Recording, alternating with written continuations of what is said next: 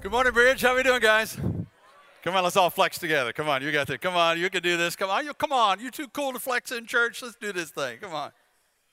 How you doing, guys? Can I get a personal confession before we get into message time too far this morning?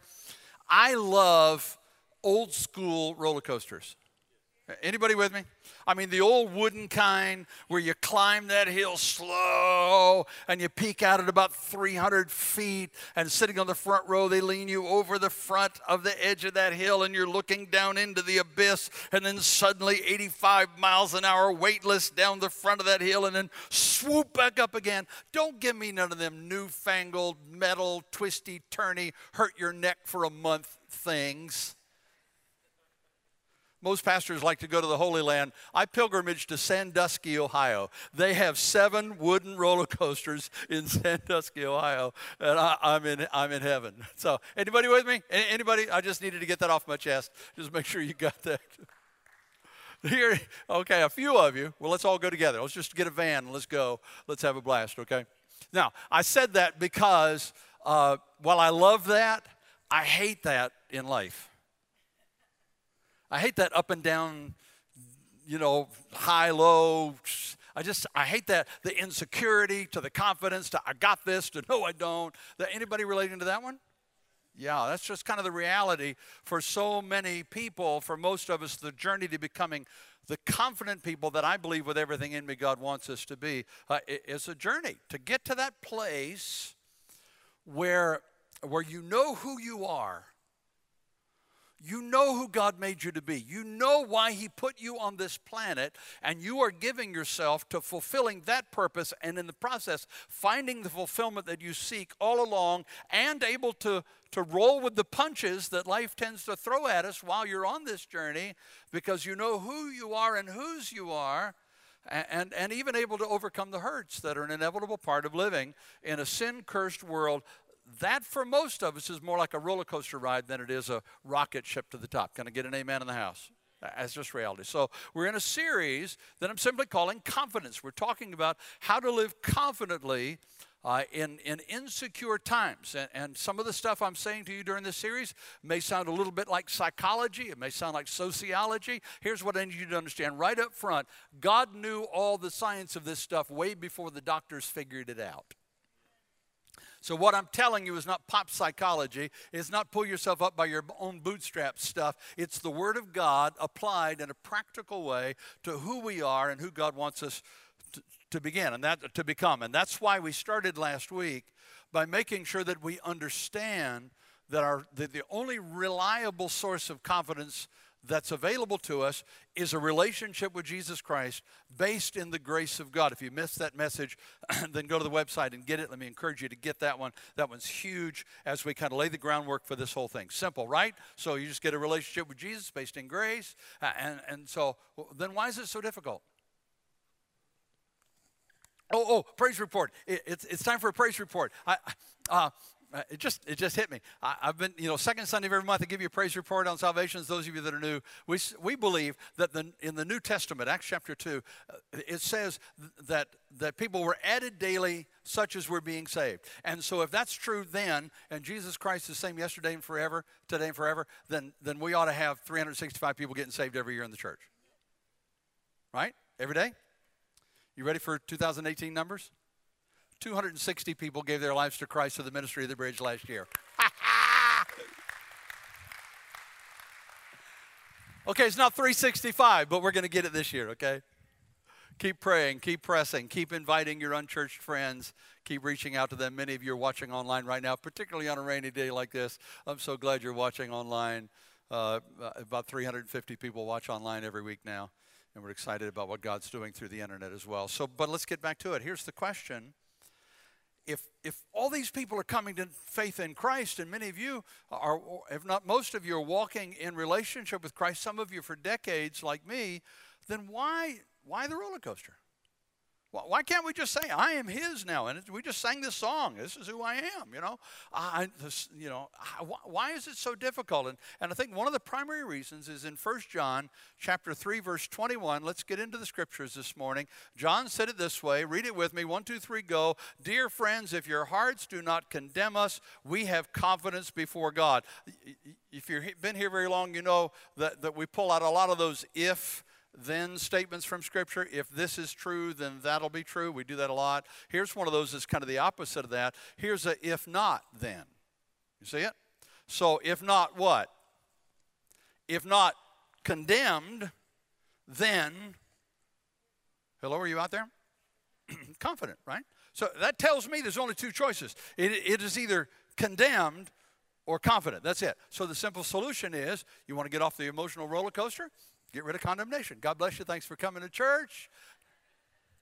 Beat everybody else to the restaurant for brunch, okay? That's the hard part, right? And again, those of you that know me know that for me, the practical application is the huge one. So the YBH, yeah, but how? So I want to spend some time this morning talking about how do we move from condemnation to confidence. How do we get off of that roller coaster and get into that stable environment of I am who I say I am, or I am who he says I am. I can walk in confidence because of who he says I am. So let's get into it. Before we do to the YBHs, though, the Yes But Hows, let me give you two reasons, I think, why we self-condemn, okay? I think there's two big ones. Number one, I think we do it because of unresolved guilt. Psalm 38:4, my guilt has overwhelmed me. Like a load, it weights me down. Anybody here know how that feels? Anybody honest enough in church to do your head like that? Yeah, don't throw elbows. I mean, it's just true. We know how that feels to walk around and carry this stuff and how load-bearing it can be. Even the gas company knows this. That's why their slogan is, clean engines produce more power. We just know that it's true. The story is told of Sir Arthur Conan Doyle, the author of Sherlock Holmes, that one day he did a practical joke. He wrote an anonymous telegram to 12 leading men in the UK, men of business and government, and the telegram simply said, all is found out, flee at once. Within 24 hours, 8 of the 12 had left the country. He had no clue what was going on in their lives, but they knew what was going on in their lives. Guys, guilt is like a burglar alarm. You can ignore it if you want to, but it's not going to go off till you address what caused it to go off to begin with. You can pretend it isn't there, but as long as it's unresolved, you're going to be insecure. You're going to live in fear of being found out. That's reality, okay? Equally common, perhaps even more common, is what I just simply call unrealistic expectations. I'm talking about perfectionism. That fleeting feeling that somehow I must be flawless. No matter what I do, I didn't quite do enough. By the way, if you want to know if you're a perfectionist, I got a couple of quick tests for you. You can jot these down if it's meaningful for you. Take the test right quick. First of all, if you want to know if you're one of these perfectionist people, pay attention to what you say. Start listening to yourself. And if you find yourself saying things like, I ought to, I have to, I should, I gotta, I can't not. If you find yourself saying that a lot, then there's a really good chance that you may be falling into the perfectionist trap. But the bigger test is look at your to-do list. How many got a to-do list? How many got a to-don't list? Some of you need a to-don't list. Just, I'm moving that off. Hear me. Here's what I read the other day. The average person has 9 things on their to-do list on a given day. They do 3 of them. They delegate 3 of them. And 3 of them they push till tomorrow. And they go home feeling good about themselves. That's the average person. The perfectionist has 29 things on their to-do list that you know what's coming, right? They do 28 of them, and they go home beating themselves up because they didn't do the one that they thought they should have. I should have finished. I ought to be able to do that much stuff in a given day. No elbows. If that's you, here's your verse. I want you to read it out loud. If it's not you, you're married to somebody that says read softly. Okay, just read softly. Here we go. Psalm 119, 96, here we go. Nothing is perfect except your word, oh Lord. Let that sink in. If you want to get off the condemnation train and get into the confidence world, you got to deal with any unresolved guilt that's there.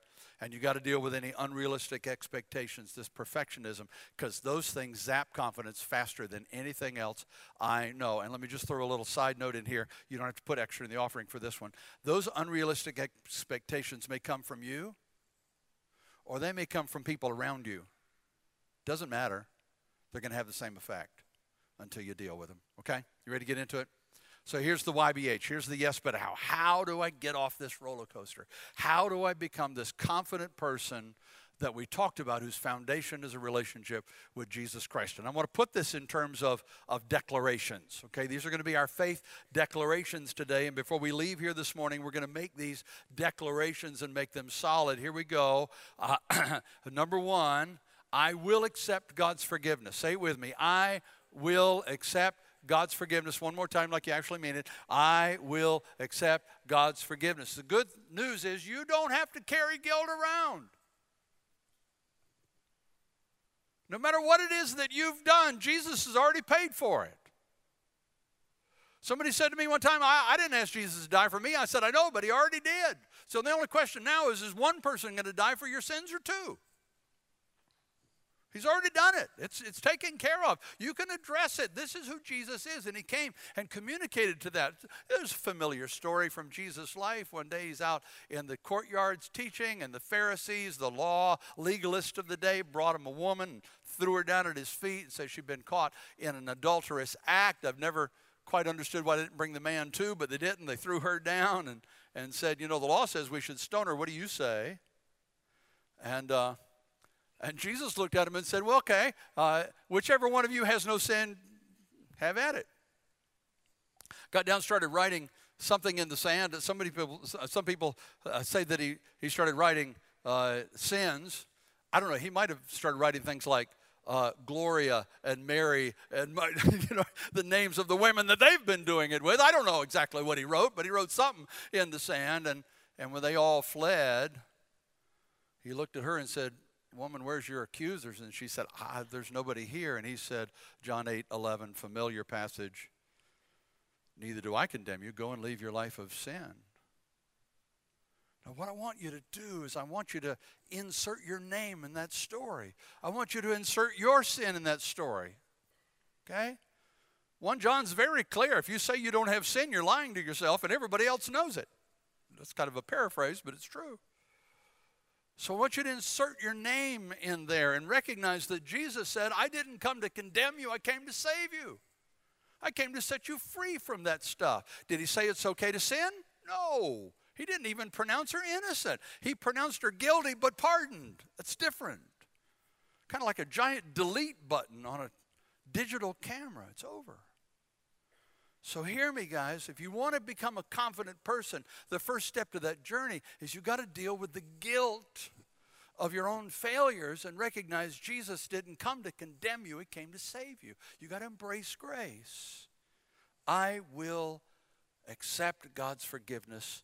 I will let God forgive me. The harder step, though, is step number 2, which is I will forgive myself. Say it with me. I will forgive myself. One more time out loud like you mean it. I will forgive myself. You see, not only does God forgive you, but he wants you to forgive yourself too. Look at Proverbs 4:25. Let your eyes look straight ahead. Fix your gaze directly before you. I just pulled that passage out because it's got a word picture, an image to it that I love. It is this idea of a confident person who's looking straight forward, and you can see by their gait that they're not hiding, they're not ashamed, they're walking in confidence. That's who I want you to be, guys. That's who I want us to be.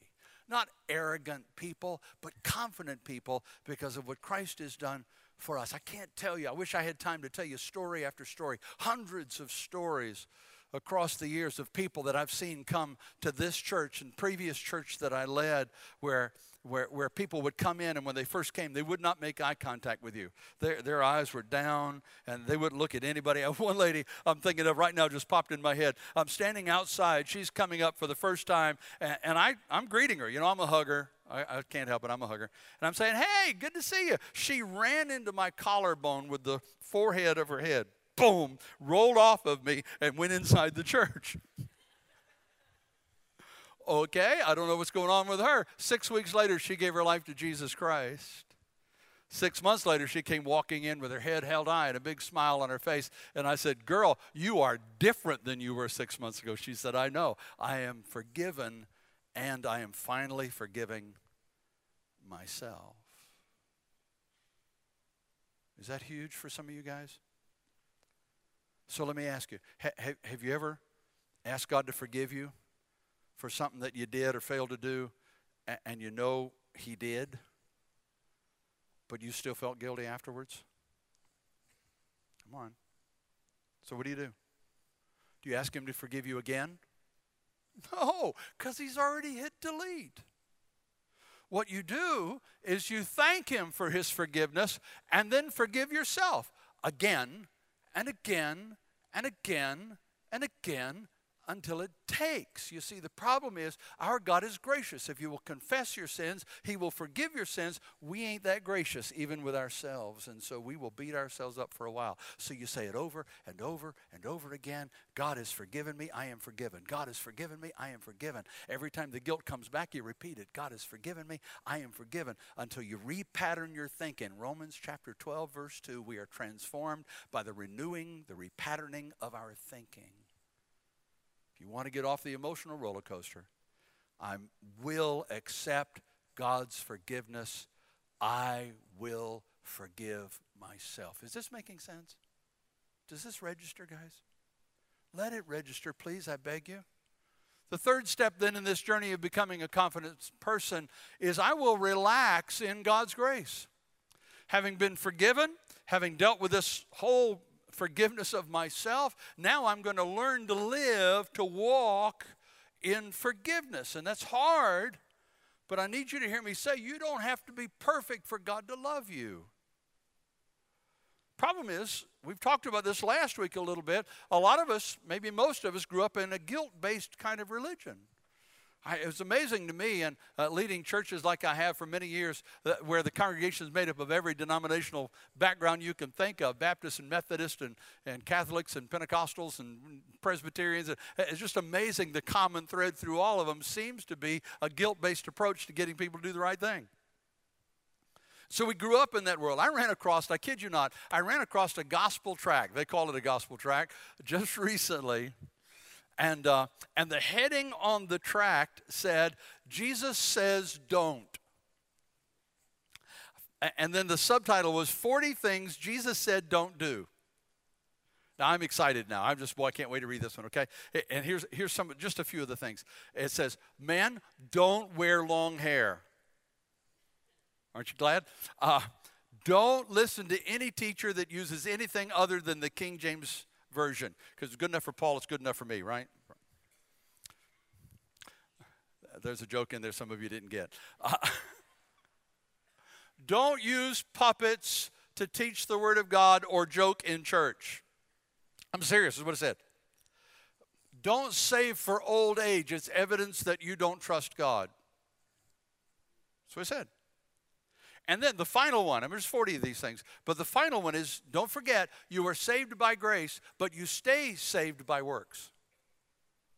Now, you won't be surprised to know that there was no scriptural references for any one of these points, because there aren't any. There's nothing in the Word of God about any of that kind of stuff. We've made it all up in our own legalisms, but you also probably won't be surprised to find out there ain't nothing new about it. It ain't a 21st century phenomena. It was going on 2,000 years ago. The church at Galatia fell into that trap long ago. And when Paul found out that the church at Galatia was there, man, he was fired up. All right, but he just went after them. So here we go. Put it up. Galatians chapter 3, verse 1. I want us to read it together. I want you to imagine that Paul is talking to this church. And let's read it together. Okay, 1, 2, 3, go. You. Okay, a couple of you got it. Come on. You foolish Galatians, who has bewitched you? I mean, kind of get the image. I mean, Paul started this church, led most of them to faith in Jesus Christ. He's taught them how to be free from guilt. And now these teachers called Judaizers have come in, and they're teaching that it's about the law, and it's about works, and it's about you got to get it right. He's led them into legalism, and Paul is writing to correct them. And so in his correction, he's saying, Come on, guys. You foolish Galatians, who has bewitched you? Pick it up. Let's read it together.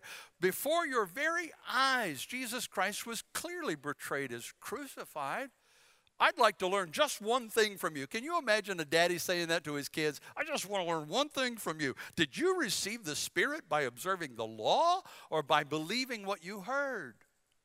Are you so foolish? After beginning with the Spirit, are you now trying to attain your goal by human effort? I see myself standing over my sons when they're boys and say, boy, didn't I teach you better than that? Come on, man, I taught you better than that. That's not what I role modeled for you. What's he saying? He's saying grace made it possible for you to have a relationship with God. Grace started you on this journey toward confidence. So why did you switch to the pot-filled road of legalism along the way? It's not a matter of human effort. It's a matter of grace. Sweet grace. Wait, Pastor, are you saying we don't have to be righteous people? No, I'm not saying that at all. I'm just saying don't forget Jesus' words in Matthew 5:20. For I tell you that unless your righteousness surpasses that of the Pharisees and teachers of the law, you will certainly not enter the kingdom of heaven. Who were the Pharisees? Any of you guys know? They were the legalists of the day. They were the guys who I mean, they really, they wrote 800 pages to unpack the 10 Commandments. I mean, these are the legalists of the day. They had stuff like, not only can you not work on Sunday, but you can't have more than a certain number of tacks in your shoe and go for a walk on Sunday. That's how tough they got.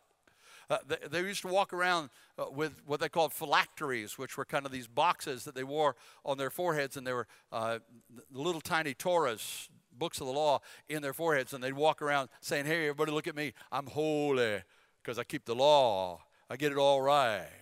I mean, these guys tithed off the leaves from their garden. These guys were tough. So how does your righteousness surpass that? It has to be a better kind of righteousness. It can't be more than they did, more perfected than they went after it. It's got to be a righteousness based on something else. It's got to be a righteousness based on grace, God's free gift of grace. Now hear me, that's not license to sin, because grace may be free, but it wasn't cheap. Just let it wash over you. Jesus Christ paid for the grace that we receive with his very life. It's free, but it ain't cheap, guys. Nobody's trying to cheapen living a righteous life. I just need you to understand that if you believe somehow that if you work hard enough and you get perfect enough, that finally you'll be a confident person, it's never gonna happen.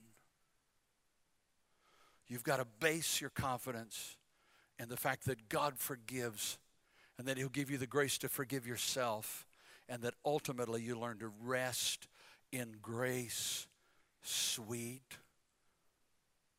grace. Can we sing that? Is it all right if we sing that? Amazing grace.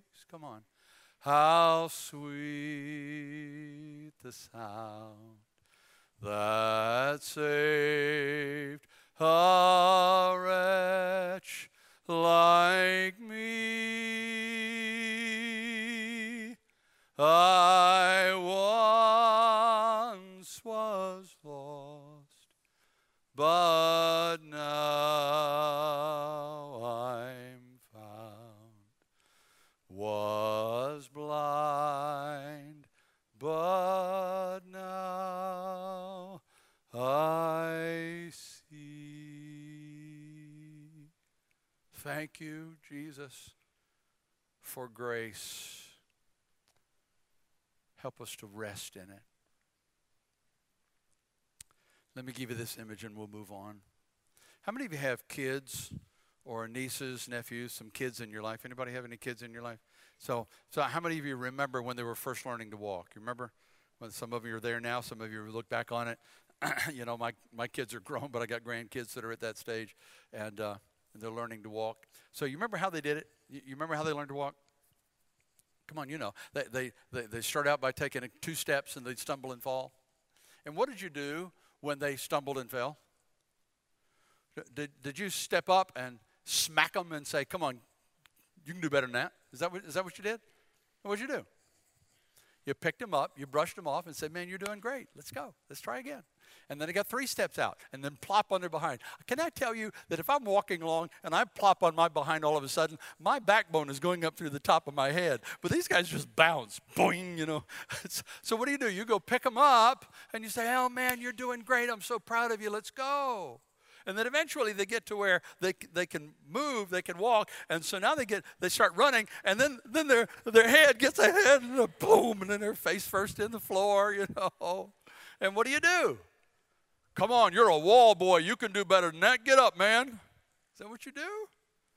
No, you pick them up and brush them off and love on them and say, come on, you are getting this. I am so proud of you. That's what God is doing when you mess up. You're my son, you're my daughter, you're my boy, you're my girl. I love you. I know you blew it. Just get up. Let's go again. Stay in relationship with me and watch how I do it. Psalm 103, verses 13 and 14. The Lord has mercy on those who respect him, as a father has mercy on his children. He knows how we were made. He remembers that we're just dust. I got to move on, but hear me. There's nothing you can do to make God love you more than he does. And there's nothing you can do to make him love you less than he does. Because his love is not based on any condition that you have. His love is based on who he is. And he knows we're dust. And he knows we're going to mess up now and then. And he knows. All he wants is when that time comes that we say, Abba, which means Daddy. Dad, I blew it again. He does not expect us to be Superman. He knows we can't be. You ever hear the story about Muhammad Ali in his heyday when he was flying one day? And they're getting ready to take off, preparing for takeoff, and the flight attendant went over to Mr. Ali and said, it's an honor to meet you, sir. I'm going to ask you to buckle your seatbelt. And Muhammad said, no, I think I'll be fine. She said, sir, I'm sorry, but I have to ask you to buckle your seatbelt. And after 2 or 3 of those exchanges, he finally said, Superman don't need no seatbelt. To which she replied, Superman don't need no airplane. Buckle your seatbelt, sir.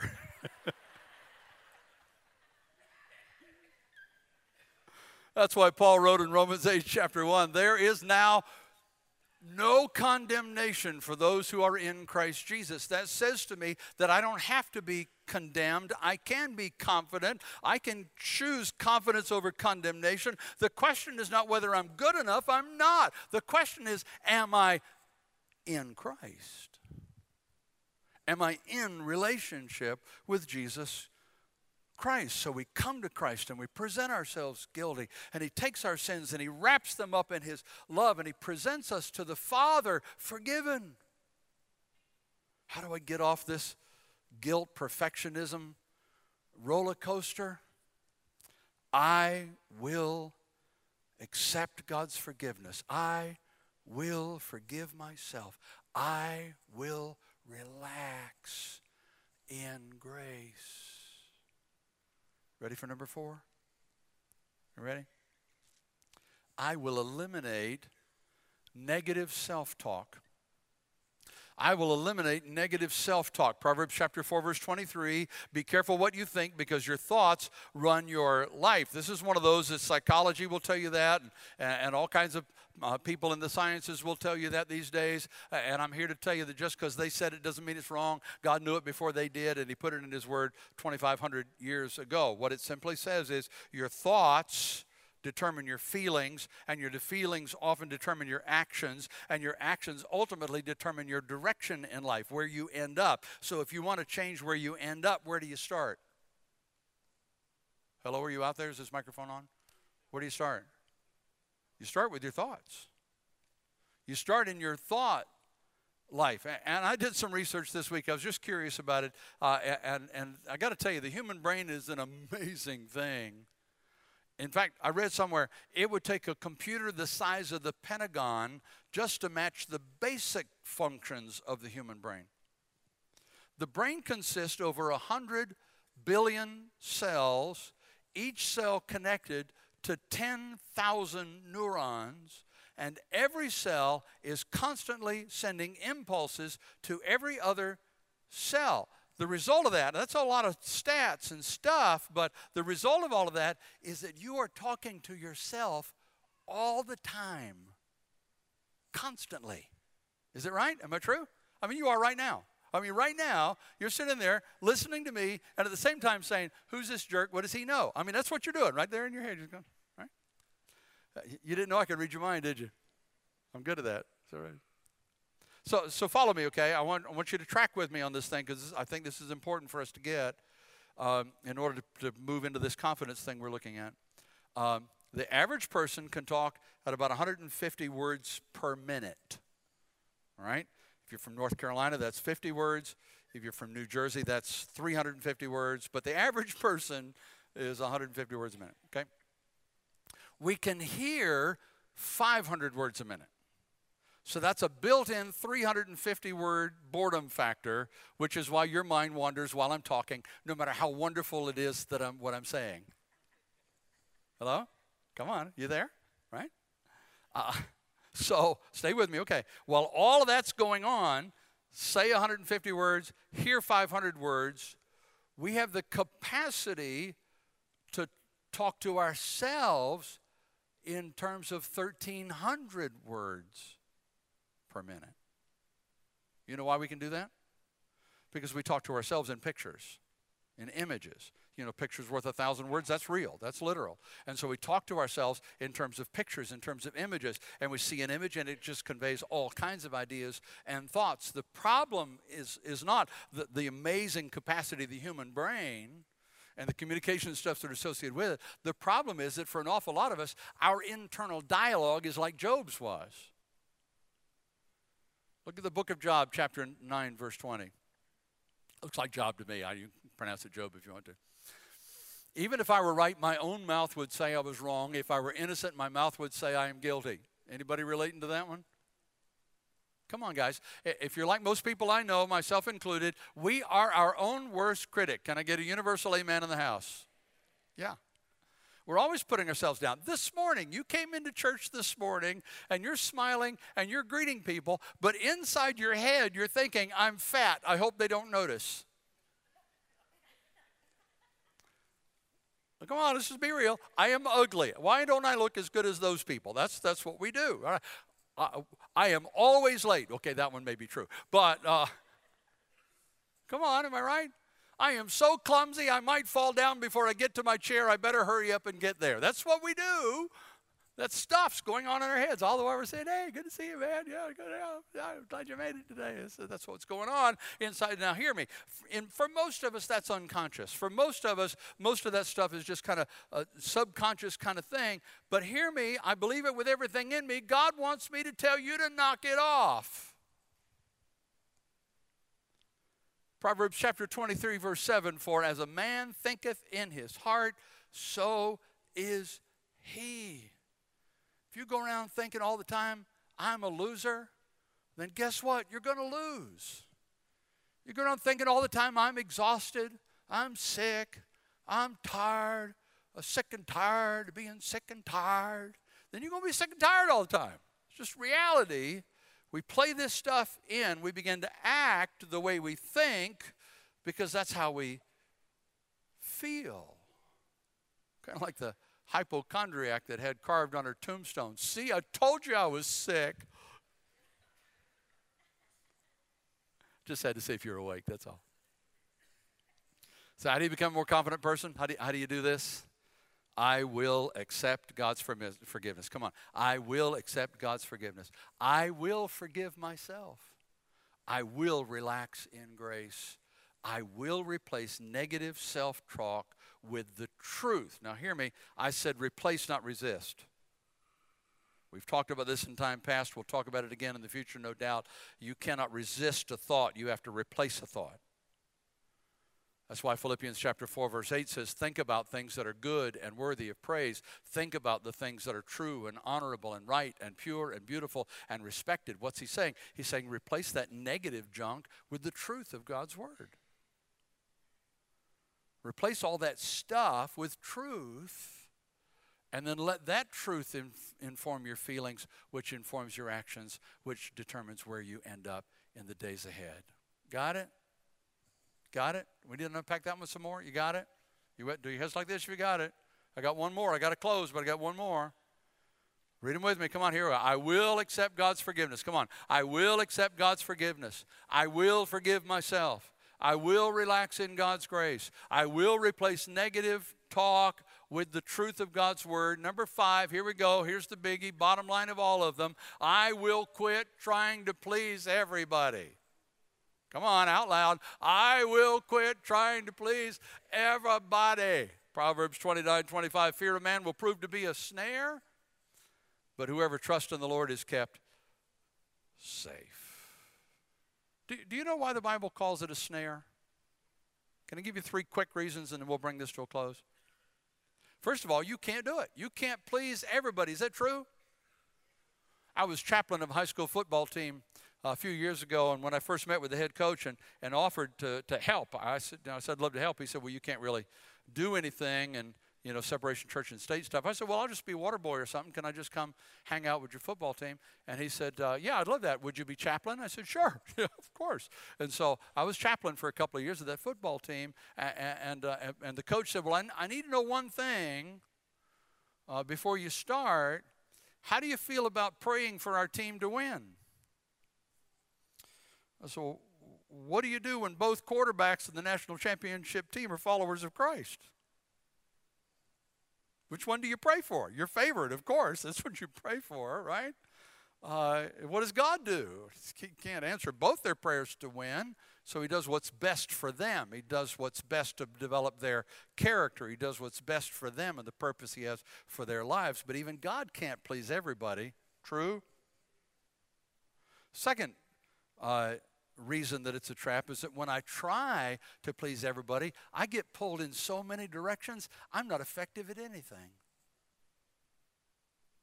Instead of always doing what God put me on the planet to do and fulfilling his purpose in my life, I'm always trying to do what you expect me to do. And then finally, the bottom line, the real one that will bring us to a close, is I really only have to please one person to be confident. His name is Jesus Christ. Romans chapter 8, verse 31, what then shall we say in response to this? Come on, read it with me. If God is for us, who can be against us? As long as you're trying to live up to other people's unrealistic expectations, you are doomed to fail. That's why the Bible calls it a snare, a trap. So read it with me one more time and we'll close. I will accept God's forgiveness. I will forgive myself. I will relax in God's free grace. I will eliminate negative self-talk, replace it with the truth of God's word. I will quit trying to please everybody. Here it is, bottom line, I will live for an audience of one. Say it with me, I will live for an audience of one. His name is Jesus Christ. And if you will get there, I promise you, confidence will follow soon after. You will find yourself walking into situations that are way over your head with a confidence that says, God's put me here. God's going to bring me through this thing. No matter what happens, I'm good. No roller coasters here. You can deal with it because of what you've decided. And I've got to bring this to a close. Here's what Jesus said will happen when you do these things. Matthew chapter 11, verse 29 and 30. Here we go. Take my yoke upon you and get with it. Can't you do any more than that? Is that what it says? Come on, man, we got a harvest together. Get busy. Is that what it says? What does it say? Take my yoke upon you and learn from me. You will find rest for your souls. For my yoke is easy. My burden is light. The yoke is that piece of equipment that they use to to direct the oxen so that the paths are straight, the rows are straight in the farmland. Jesus is saying, yeah, you got a yoke. You got to serve somebody. My yoke fits.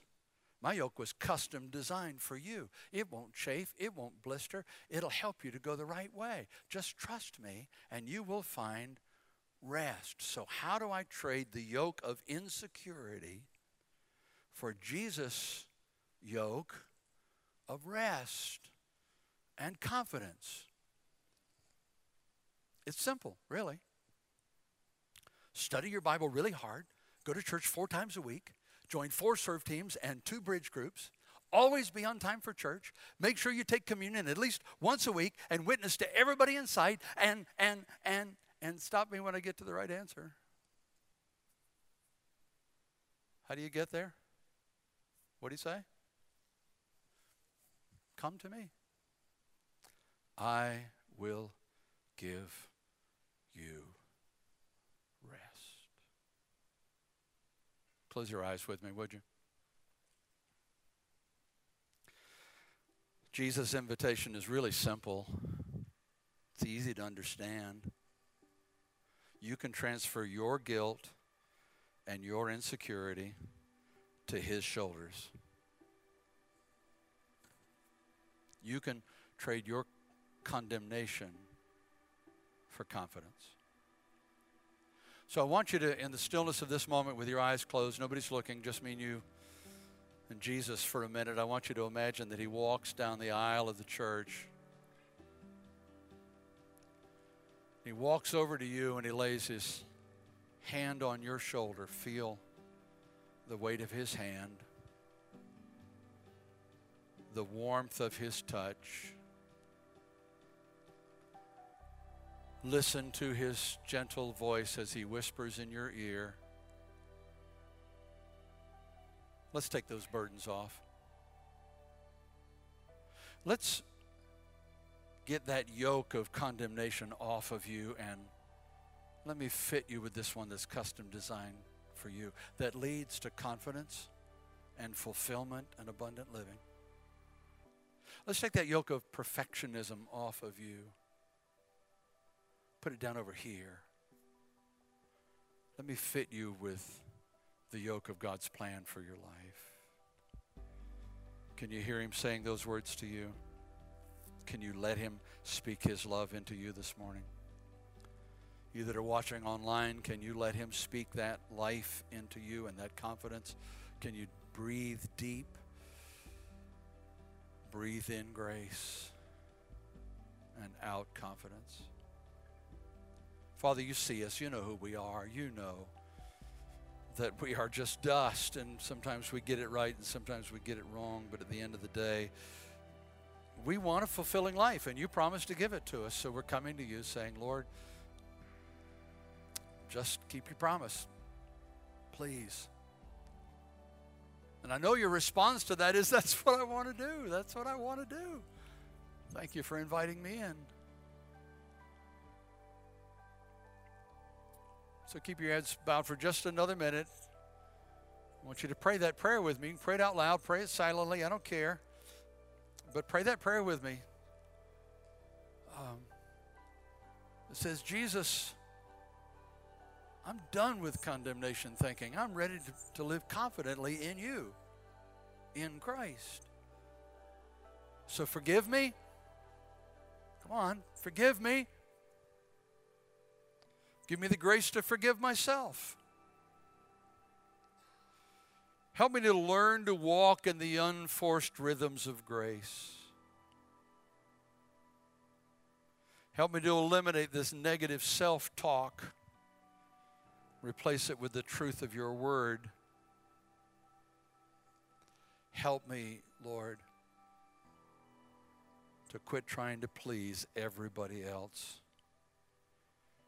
and just commit to pleasing you. And I thank you for the confidence that will come, because I've chosen to do life your way. In Jesus' name. Father, you know who's praying, both in the room and online. You know what's going on in our minds and in our hearts. I pray that you'd give us the assurance you've heard our prayer. Grace has been released. Fresh starts are available to all. In Jesus' name, amen. Would you stand with me this morning? The altar workers are coming. There's an opportunity for you to come and pray with somebody today. Maybe you need to pray about these issues. Maybe you got a physical need. You need healing. Our God is a healer. Whatever it is that's going on in your life, we'd love to pray for you, pray with you, minister to you in the altars. Thank you so much for being in church today, coming out on this kind of rainy, cold day. So glad that you're here. Let me bless you as I go. Father, go with us. Keep us safe. Bless us as we go from this place. Use us in a way that brings glory to your name, and help us to become the confident in you people that you've called us to be, you want us to be. In Jesus' name, amen.